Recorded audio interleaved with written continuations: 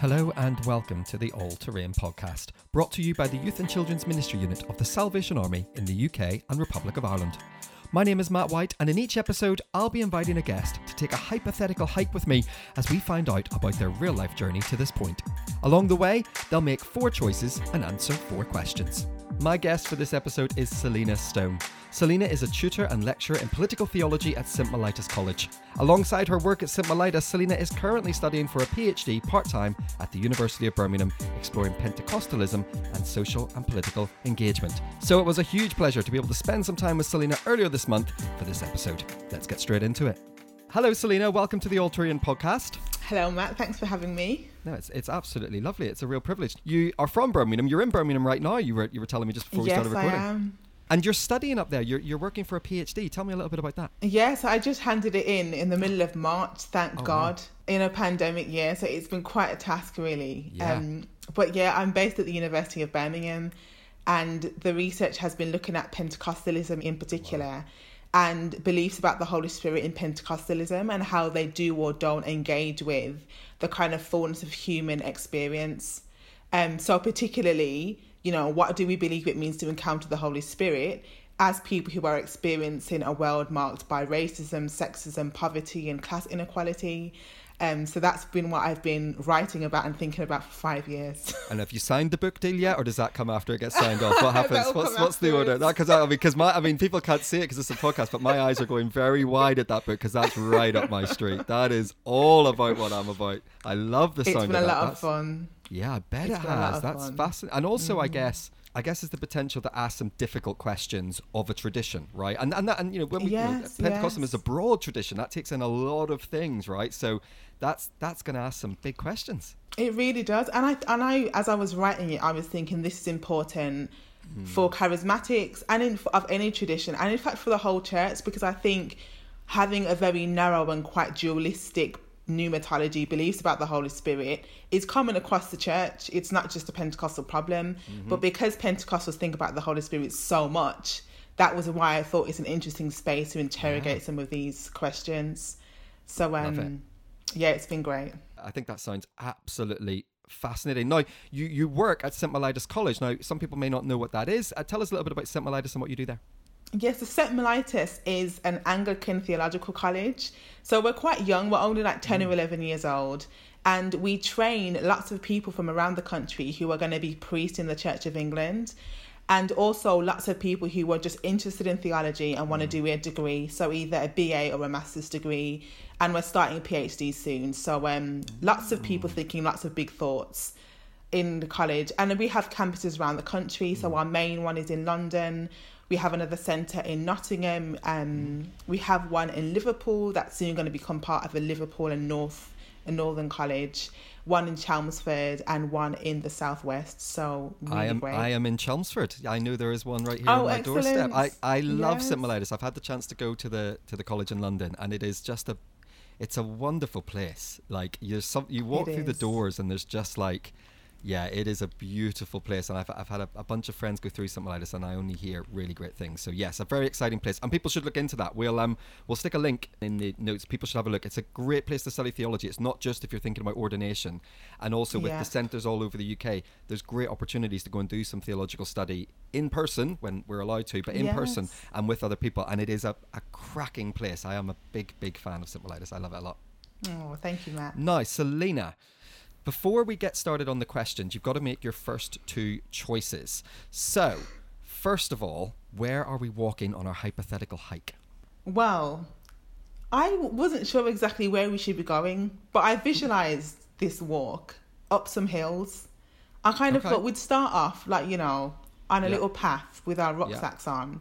Good. And we'd just be moving in an upwards direction with openness about where we end up. So basically what you're saying is we're getting lost. That's what I'm hearing in that one. I love that. I love that sense of almost like, there's something really lovely about that, isn't it? We don't quite know where we are, but you can see it and you know that we're heading in a direction. I love that. Exactly. Lovely. We're not sure what we'll find, but we're heading in a direction. Excellent. I love that. Now, who's coming with us? So there's you and I have to come. But who's coming? We need one living, one dead, one fictional. I think Amal Clooney should come with us on this walk. Amal Clooney, who is like human rights barrister, just changing the world. I think she'd be fascinating on our walk, to be honest. Yes, she would. I'd love to hear about some of her cases and like, you know, what she's up to in the world, because I think she's fascinating. Someone dead, Maya Angelou. I think she'd be brilliant. Bearing in mind, I'm thinking about the older Maya Angelou, so walking up hills might be a bit problematic for her. I mean, the younger Matt White's going to be problematic, so don't worry about Maya. She'll still be outpacing me. Don't you worry about that. We could help her along if she gets a bit tired. Yeah, as long as someone helps me along when I get a bit tired. Can you imagine, though? Can you imagine just the unforced beauty and eloquence that would come as you walked in a beautiful place with... Exactly. Man, that's why she has to come, Matt. That's why she has to come. We do some poetry together. I just can't even get my head around how beautiful it is. Amazing. It's okay, beautiful. one fictional, finally. Now, this is a total random one, but I think we should bring Black Widow from the Avengers, from the Marvel series. Okay. Played by Scarlett Johansson. And the reason why I think she should come is because I really feel for her whenever I see her pop up in one of these films. Okay. Because she's had a really traumatic past.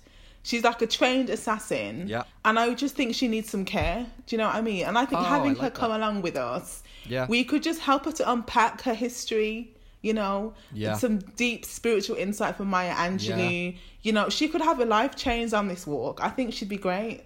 I love that. My son, who's 7 and just mad into the Avengers, would be so gutted if I actually got to go on a walk with Black Widow. That would be like his absolute dream come true.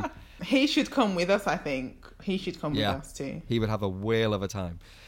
So everyone here on the All Too In podcast answers the same 4 questions. So, Selina, here is your first one. How do you face change? I'm not a fan of change. God knows I'm not a fan of change. I really don't like change. It's because I'm quite, like, I like to be quite, I get a little bit anxious when I can't see how things are going to work out sometimes.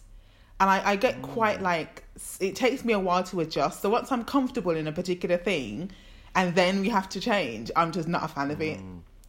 So for me, how we face change, or how I've learned how to face change, is by training myself to believe that good things can happen when I'm not in control, that I don't have to try to plan everything, actually.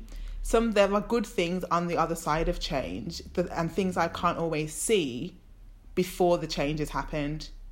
Because what my tendency can be is to imagine that the worst is going to happen when change occurs. Is to think about all the things I'm possibly going to lose when changes happen. Yeah. But it's reminding yourself that some really great things can be on the other side of change, even the things I haven't yet imagined. I love that. I love how, because even though what you're talking about is essentially a kind of a shift in mindset, it's also incredibly tangible, I think, because that's a very tangible choice people can make. But I guess 2 things that struck me in your answer. One is, when I asked you where we were walking, your imagination didn't have a destination in it. You actually sent us somewhere we didn't know, which is the opposite of I guess, your starting point. So I'm fascinated by that. But I guess the bigger thing for me is your PhD, whatever that becomes, the way you speak, the way you are training and lecturing and teaching people, your voice is calling the church to great change. And so I guess the instinct for people could be to believe that you're one of these people that loves change and loves flinging everything around. How do you balance those 2 things? Does it give you more empathy with the people you're speaking to, or the people you're calling on, or is it a tension? How does that sit for you? It's a really good question. And I think it's probably that I've learned that although my personal preference is to keep my own personal environment as kind of safe as possible, that actually when I look into the rest of the world, I see the need for change in so many different places. And I think I wrestle with that tension all the time of like the changes that I'm talking about and advocating for are also going to impact upon me in some ways. And I have to be willing to face that, even as somebody who isn't always a fan of changes happening. But it feels like I'm driven more by the urgency of the fact that things can't stay how they are, for the sake of the people who are most affected and most impacted by the world than I am by my desire for comfort. And that's what I think propels me to speak so much about the changes in the world, despite what it's going to cost me, because I just think we can't carry on like this. So it's uncomfortable, but it has to happen, which is what makes me empathize with people. Like when I meet people who resist change, I think I completely get why. And I understand their thinking, because I have some of that thinking. I understand that a lot of people are more committed to their own comfort than they are to justice. And they're just not willing to admit that. So sometimes we have conversations on repeat because people are just not willing to admit they desire to be comfortable more than they desire to see the world change, more than they desire justice. But I can see that, I can discern that in people sometimes, even though they would never say that. Yeah. So I'm just like, I'm not angry with you. I see that in you and I understand it. Yeah. So let's go and work with someone who does actually recognize that change is more important than comfort. And then what you said right at the start about that practice, and it is a practice of going, it's telling myself that what lies over there is better than what is here, despite what the middle bit might cost us. Because, you know, let's talk about some of the things you're passionate about. You've mentioned already racism and sexism. How does that then, how do you help people begin to face some of the changes needed to start to put some of those things right, or at least as a starting point in the right direction? I mean, I don't know whether I'm getting cynical or whether I'm just becoming more wise about the way that these things go. But I think what I'm realizing more and more is that for any person to take responsibility for creating a better world, there needs to be a determination in the heart and in the mind to do what is necessary to make that happen.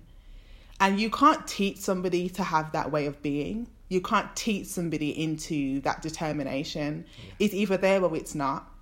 Wow. As a Christian, I really believe that something of God's work in us is to actually cultivate that appetite for change. But I realize I can't teach my students into caring about these matters. They can hear me and they can write essays about it, but unless their hearts have been so stirred up and they've determined that they're going to do what's necessary, things are not going to be different.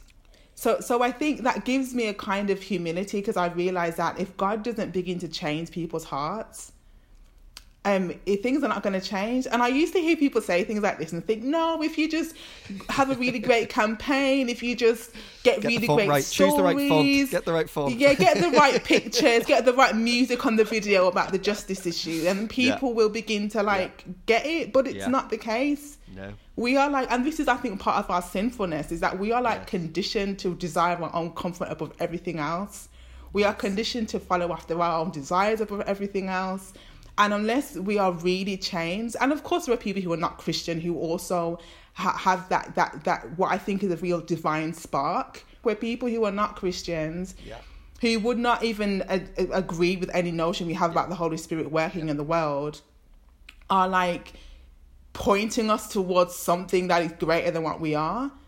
And I'm I see you, and I'm for you, and I'm for what you're doing in the world. And I just think these people can challenge us as Christians to just be we really have missed something. For all of our doctrine and all of our theology, we've really missed the trick. Yes.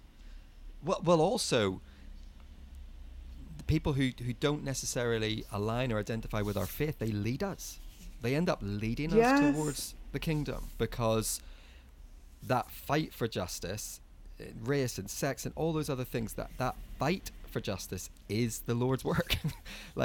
That's the point, right? So that's oh my goodness, you've said so much. And again, I love it that this is an audio medium, because people can't see me waving my arms around or smiling so broadly, but you know what's happening. I love that. I guess then my question then is, for someone then who sits and goes, what on earth are you talking about? Of course I have that. Of course God's done that work. I mean, of course, but still chooses that comfort. How do we begin to help people open their hearts for God to do that work? Because I guess that has to be a starting point, right? I like many people who go, well, I really would like to see that, but didn't we do 3 Zooms? Isn't that enough? Haven't we written a new statement on the wall? Isn't that enough? I see that. how do we help people take that first step towards opening up to the deep work? I think we have to set these questions about justice and change within our understanding of discipleship, and what it is to walk with Jesus. So I think there's a problem if we kind of think walking with Jesus means walking to church buildings, having Bible studies and saying our prayers. And then that's really the core business of what it is to be a disciple of Jesus. And then this other stuff is like, politics, liberal lefty nonsense, mission that can be kind of, some people are called to it, other people are not. And we kind of have this kind of core business and then this kind of secondary optional activities that people do as Christians, which is not at all what we see represented in the scriptures as what Jesus' life was like, or the life of the disciples. Everything is being transformed by the gospel. Yeah. The whole of our lives is being called to walk with Jesus.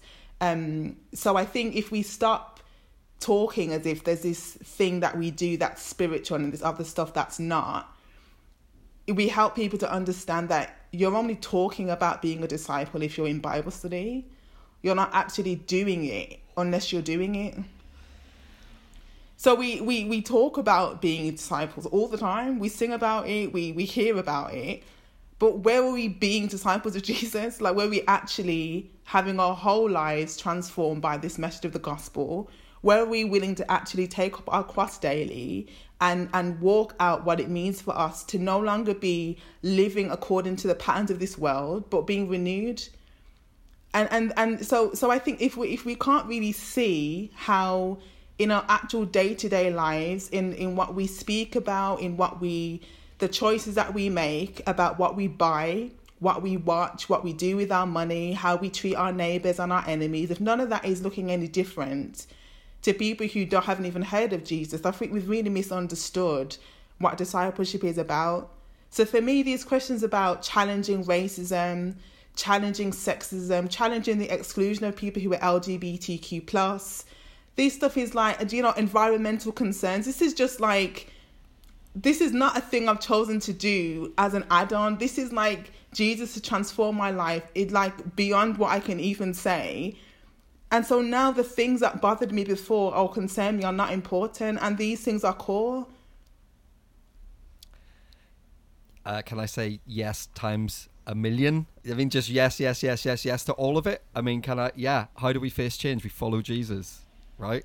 That's what discipleship is. Because Jesus is always walking towards change. Always. Yes. He's not holding up the status quo. I don't know how we got here to think that Jesus is here holding up the status quo. And somehow everyone who tries to do something else is disturbing Jesus somehow. Yeah. Right? Like somehow, like, don't you understand? Jesus is over here blessing our building projects and blessing our songs and blessing our activity. And that's not to say those things are not part of our discipleship, part of making the world better. What we do with those things, how we engage in those things, all part of that. But the idea that somehow Jesus is over here wanting to not be disturbed by our calls for equality or change or shift or justice, it has crept in such a powerful way into the church that, it's funny, isn't it? Because in many ways, if what you are saying is true, okay, and I think I've made it quite clear where I stand on my belief on what you're saying is true. I'm not exactly the most... I wouldn't work on the BBC, would I? I'm not that impartial. If what you are saying is true, then actually it's the only way, because the only way to follow Jesus is surely the Jesus way. Yeah. We have to move on to the other questions. So I get really... Okay, yeah, go on. No, go ahead. Keep going. I was going to say after you've done the other questions. I was just going to add this one little rant, and this is about the kind of this both sides argument about discipleship, right? So we kind of have this idea that, to be a Christian is you just sit on the fence. That's the polite thing to do. Jesus is just wanting to keep everything as calm as possible and just kind of like not disturb things too much, just make sure everybody feels as safe as possible so that we just keep on carrying on. And I'm just like, which Jesus are you talking about? Because I just don't see this. Jesus is constantly disturbing the current order, constantly. Yes. So much so that they kill him for it. Yes. But somehow we think, we can just kind of like, we need to maintain the status quo because that's what Jesus wants. Well, it's a misunderstanding of what Jesus did, and it's also a misunderstanding of the word peace, because the difference between peace and tranquility. I read a wonderful article last year that just eviscerated tranquility as what people understood it. This idea that peace is what we want, and then what you realize is what people want is comfort. Yes. Oh, yeah. Wow. We got to do 3 more questions apparently, but I mean, I'm sort of, I might need a rest first. I might need to go have a lie down. So question 2, how do we move through suffering? What a question. Just take it a day at a time. Take it a day at a time and be kind to yourself. Yeah. I learned this. So when I lost my mum a few years ago now, 2017 in November the 3rd. She had cancer for 5 years, on and off. And as I'm talking about this, I'm thinking about this question in the light of what she showed me about how you move through suffering.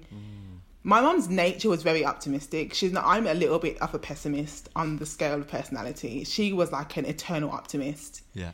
And she was a person who very naturally like chose to see the positive and always naturally just leaned towards assuming good outcomes. Do you know what I mean? Whereas for me, I was like the opposite. I would assume the worst would happen to prepare me for it just in case. Yeah. And then lose the joy of the moment because I'm kind of preempting the negative thing that might happen. But what she taught me about enduring suffering was partly about taking joy in the little things. So while you're in the midst of difficulty, so not allowing the suffering that you're going through to kind of overwhelm everything about your life. So sometimes we talk about life as if, life's great or life's terrible and there's nothing in between. Life very often is a combination of things. It's very often tragic and beautiful. It's often intensely difficult and also full of joy. It's often both. It's never just usually one thing. And so she was determined to see like where was the good in the midst of the suffering she was enduring. And I think that is what helped her to continue to go through with joy and with some hope and with peace. She was grateful for the little things, and I've learnt these things from her. Be grateful for even the smallest thing. Yeah. Being able to get out of bed in the morning is a real blessing. Yeah. Being able to get up and smell and taste and enjoy your breakfast. Being able to have breakfast is a blessing. Yeah. Being able to go outside and see nature, to see people.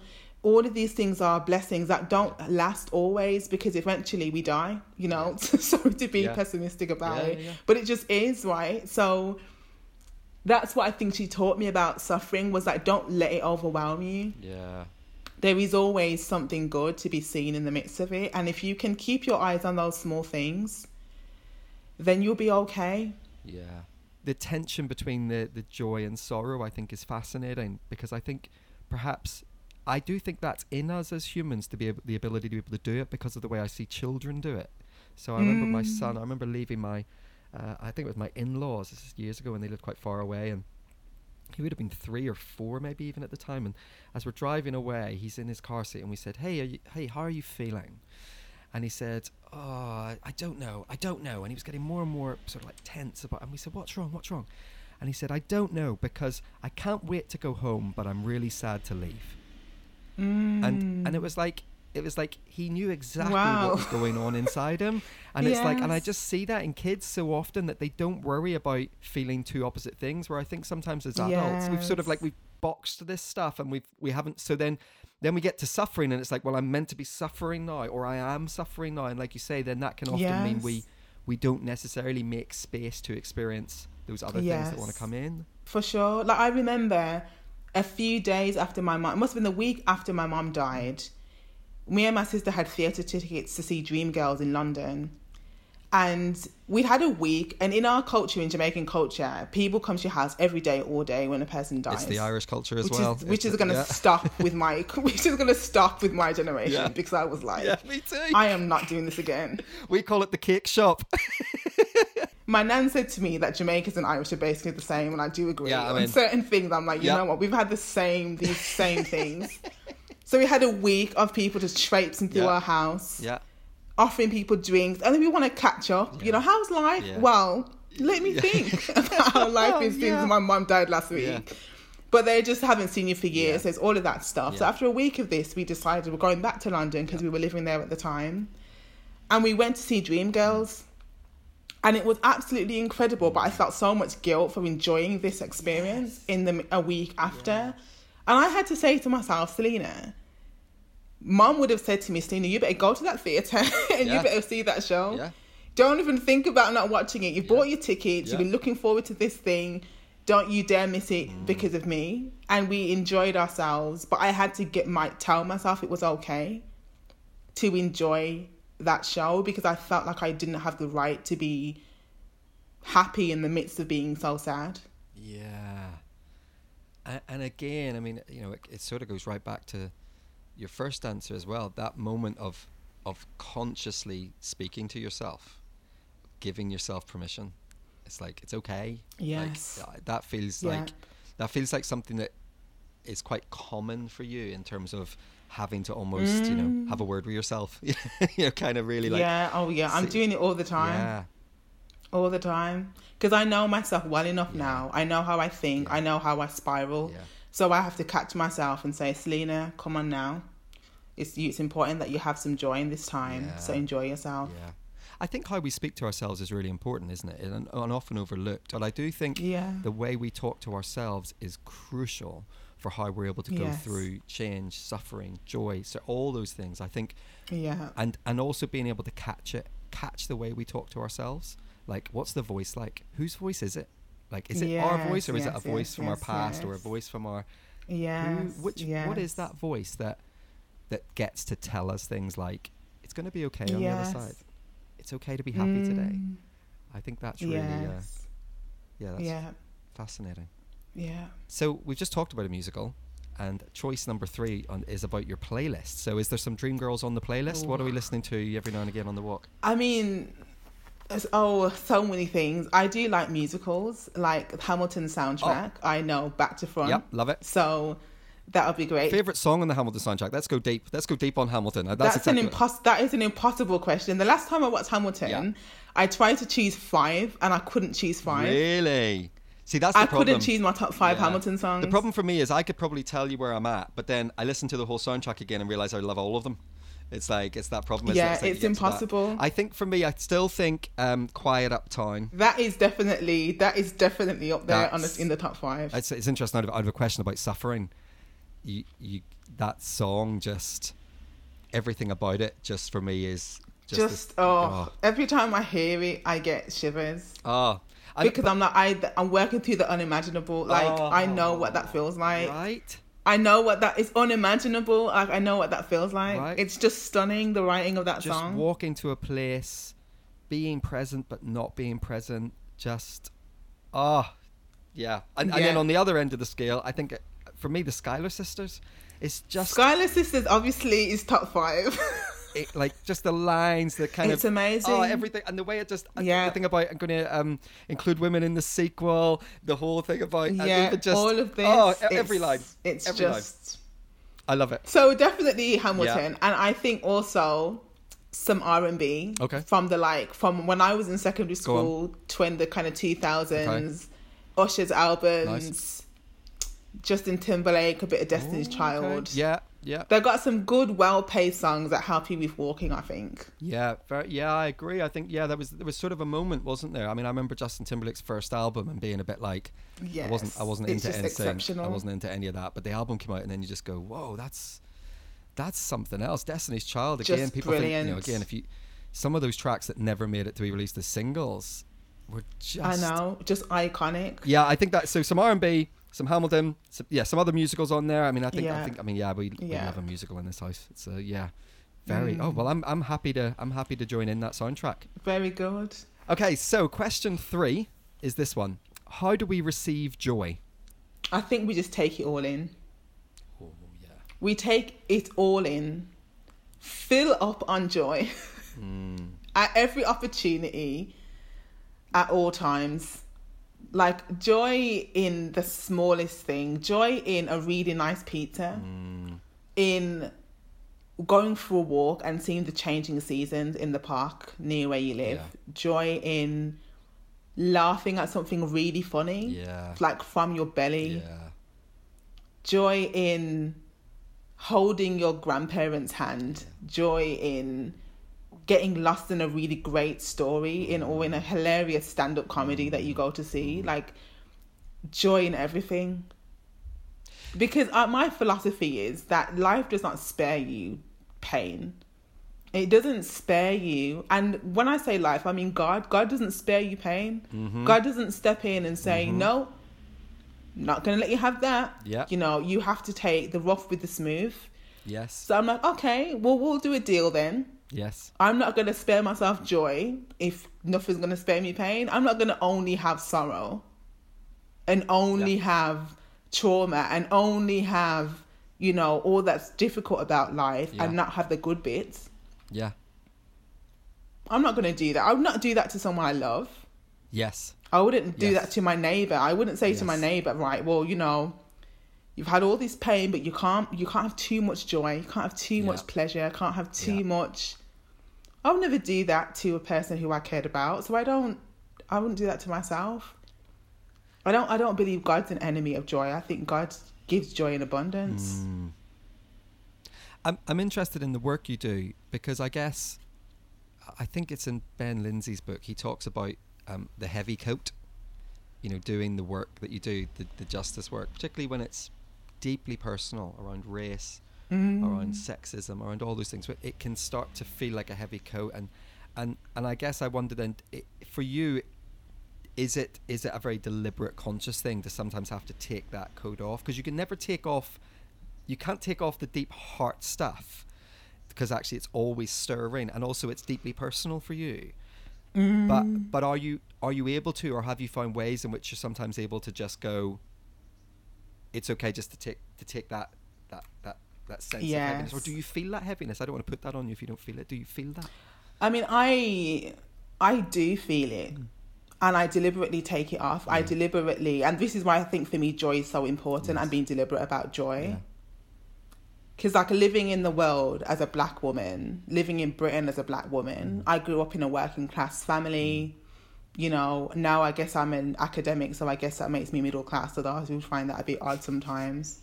But I know how life can be horrible. I know what it's like to imagine that the world is not set up for your success. Yes. But I've not lived in that limitation, and I don't fester in those feelings, and I don't spend all of my time talking about pain and suffering and racism and sexism, and I actually don't like talking about those things. It's kind of like I have to address them to a certain point for my own sake and for the life of people like me, but it's not something that gives me joy, so I limit it. I don't say yes to everything. I don't say yes to every panel about racism. I say no more often than I say yes to those invitations, because I know how much it takes from me to have to talk about that, and also to talk about it knowing that it might be completely useless that I've talked about that and bore all those scars. So I don't do that to myself. You know, if somebody experienced any kind of abuse, we wouldn't ask them to keep talking about it. We wouldn't say, keep talking to us about the abuse that you experienced.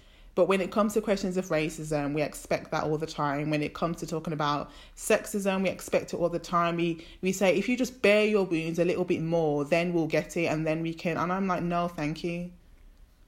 I'm aware, and also what helps me is being aware that I'm not the first one to be here. So I say, you know, people have been writing about this and bearing scars for decades.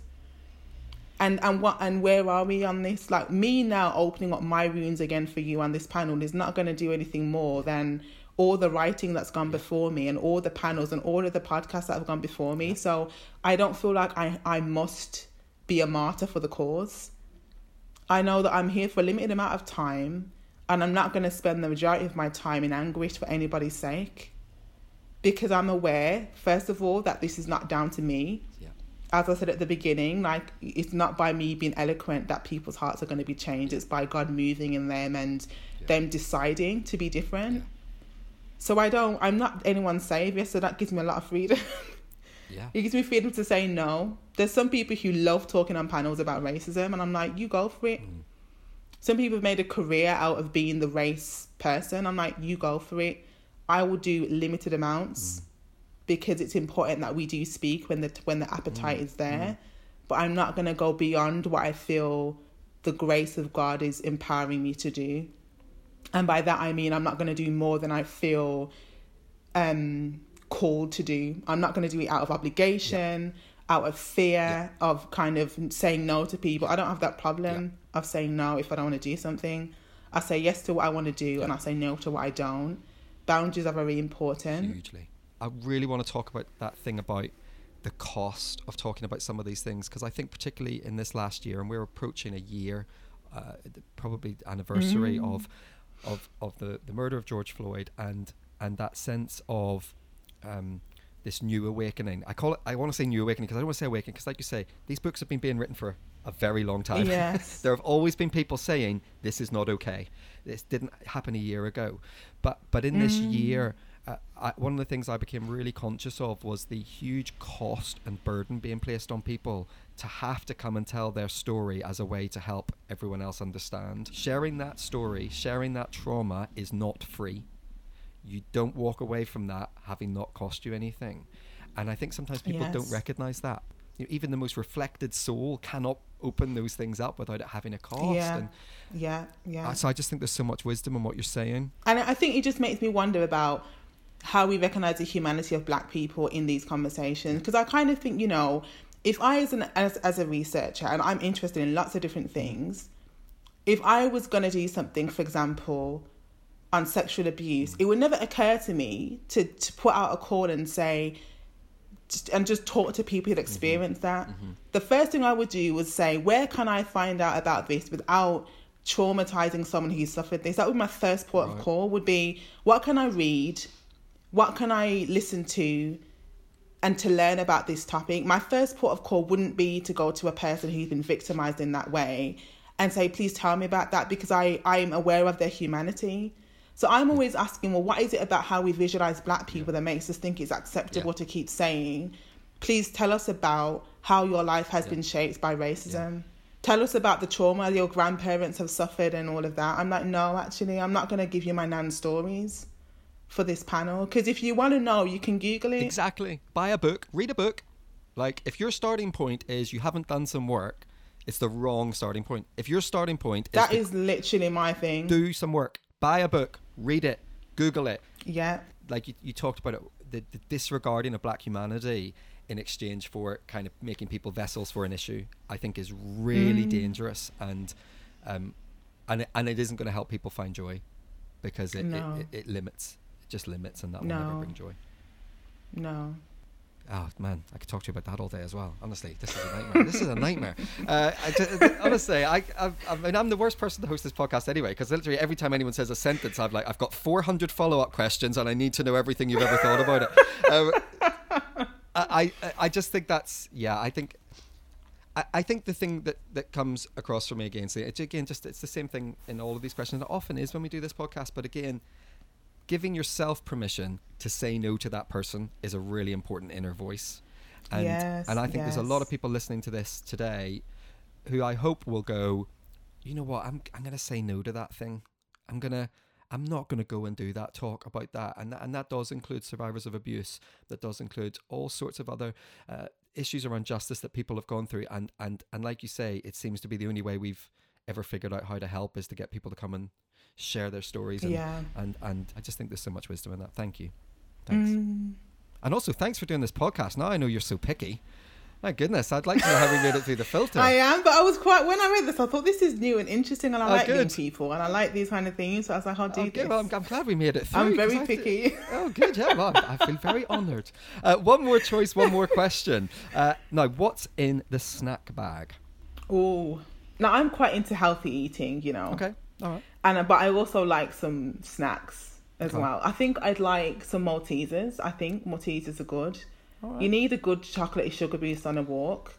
Yeah, I'm not sure you're getting that from a Malteser, but all right. I think I'd bring a banana because they're good. I mean, we're not... What are you saying? I mean, I'm not allowed to do a leaderboard, but just so you know, you wouldn't... So we've got Maltesers and a banana. Definitely Maltesers and a banana. All right. And like, you know, probably like one of those healthy bars made of oats. You know, because oats are like slow energy release. Yeah. Don't look at me like that. They can't see your face. No, I know. Well, I mean, in the first few episodes, all we had were mint cake and blueberries, and it feels like we've gone back there. I'm not going to lie to you. Yeah, no. A good flapjack of an Alti health bar with healthy seeds. Good for fibre. All right, well, I'll share your earphones, but I might bring my own snack bag. That's all I'm saying. That's all I'm saying. I might bring my own. No, it's the final question, Selina. How do we mature in service? We persist past the place of comfort. Yeah. We persist. You just got to keep on going. And as I said, I'm a complex person because I began talking about how I don't like change, but also I kind of struggle with just kind of remaining in a thing past, because my brain's quite active and my imagination's quite active and I'm quite a creative person. I'm like, oh, maybe I should go and do that. Do you know what I mean? So I'm kind of like eager to kind of explore and experiment with new things. And in that is a kind of a risk of immaturity, because you never just stick at something past the point of your immediate interest. Yeah. So some of the best things in life require you to persist past the point of the kind of immediate excitement of the thing that you're doing. If you're in a job and you really want to master it, you've got to stay in there longer than just, a few months when the excitement was there. Yeah. You've got to persist. If you're in a relationship, you can't just end it when you stop feeling that immediate excitement. You've got to persist. Yeah. So maturity demands persistence, perseverance, past your immediate, excitement about the thing that you're starting. Yeah. And I think that's where maturity really comes. Yeah. I think of that in my own life. I've had to persist in my work, persist in writing, and I've become maturer as a writer because I've persisted and got lots of feedback and improved and grown. Yeah. So that's really important, persistence. Yeah, absolutely. I think that's... I'm thinking back now. I think this is the 20th recording we've done of these, and I don't know that that's ever been an answer given, and that's really interesting, because often there's a lot of crossover with things that we then make. We go into people's personal stories, but I don't know if anyone's talked at length about just that sense of persistence being important. And I loved what you said, because there's a couple of things at stake, isn't there? There's the excitement and the newness of this is new, this is exciting, I want to keep doing it. That's brilliant. And then there's also that sense of comfort, because you can get over that and then, well, I like it here. This works. They know me. I'm thinking about jobs. They know me. I know them. Do I really want to go and do? Oh, can I really? But you say, it's that persistence isn't static, is it? Exactly. And I think you're right, because it's that sort of discernment of and I guess for me, because my instinct is to do something for a little while, be good at it and then move on to the next exciting thing. It's like persistence is I have to... One of my big things, I think the thing that God is often holding me in a place to teach me to just persevere and be faithful in that thing. Even when I'm analysing it and thinking, maybe this is not as impactful as it could be, sometimes that's not the thing you need to learn. Sometimes the thing you need to learn is to persist, to be faithful, to continue to serve even when it doesn't make sense, or it might not be as exciting or flashy as you like.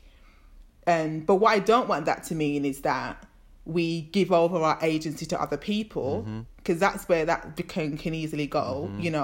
When people have you held in a position where you're not really flourishing because it suits their interests, and they just say, just persevere and keep serving. If you've grown up in church, you might have heard that before. I've heard that a few times. You're in a situation where that isn't actually helping you to flourish at all, and you're being forced to stay there, or you're being manipulated into staying there. That's not what I'm talking about. I think where you within yourself and you're in your talking with God are able to see, actually, there's a reason why I need to be in here serving in this way, and you are able to choose to remain because you understand what God's doing in you as you stay there.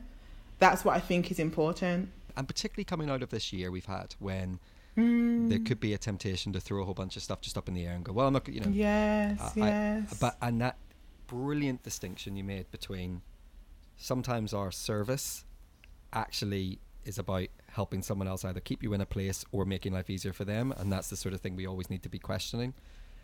But sometimes, like you say, it's that thing of, it's not doing what I thought it was going to do, hasn't quite made the impact I thought it might. Maybe I should just stop this. Maybe I'm in the wrong place.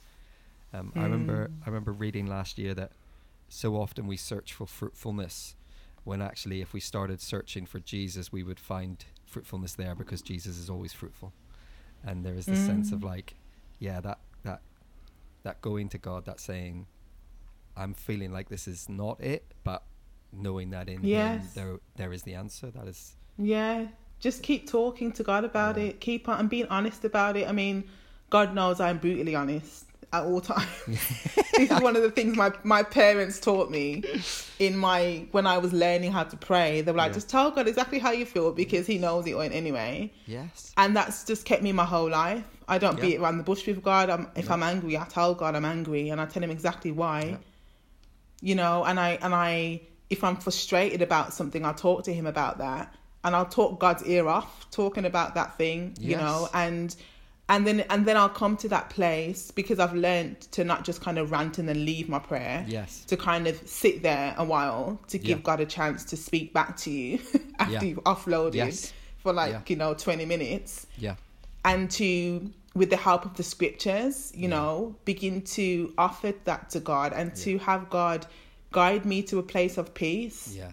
And to trust that where I end up over a course of weeks and months is exactly where I need to be, because I'm continually bringing that to God and continually saying, I'm angry about this thing, you know, and I don't want to be here. And for God to say, I understand that you're angry, but I know what you're doing, although you don't understand that. So just carry on. Yeah. And I think one of the ways we mature, like you say, then is to have that openness, that honesty, that transparency with God. Yes. I'm angry.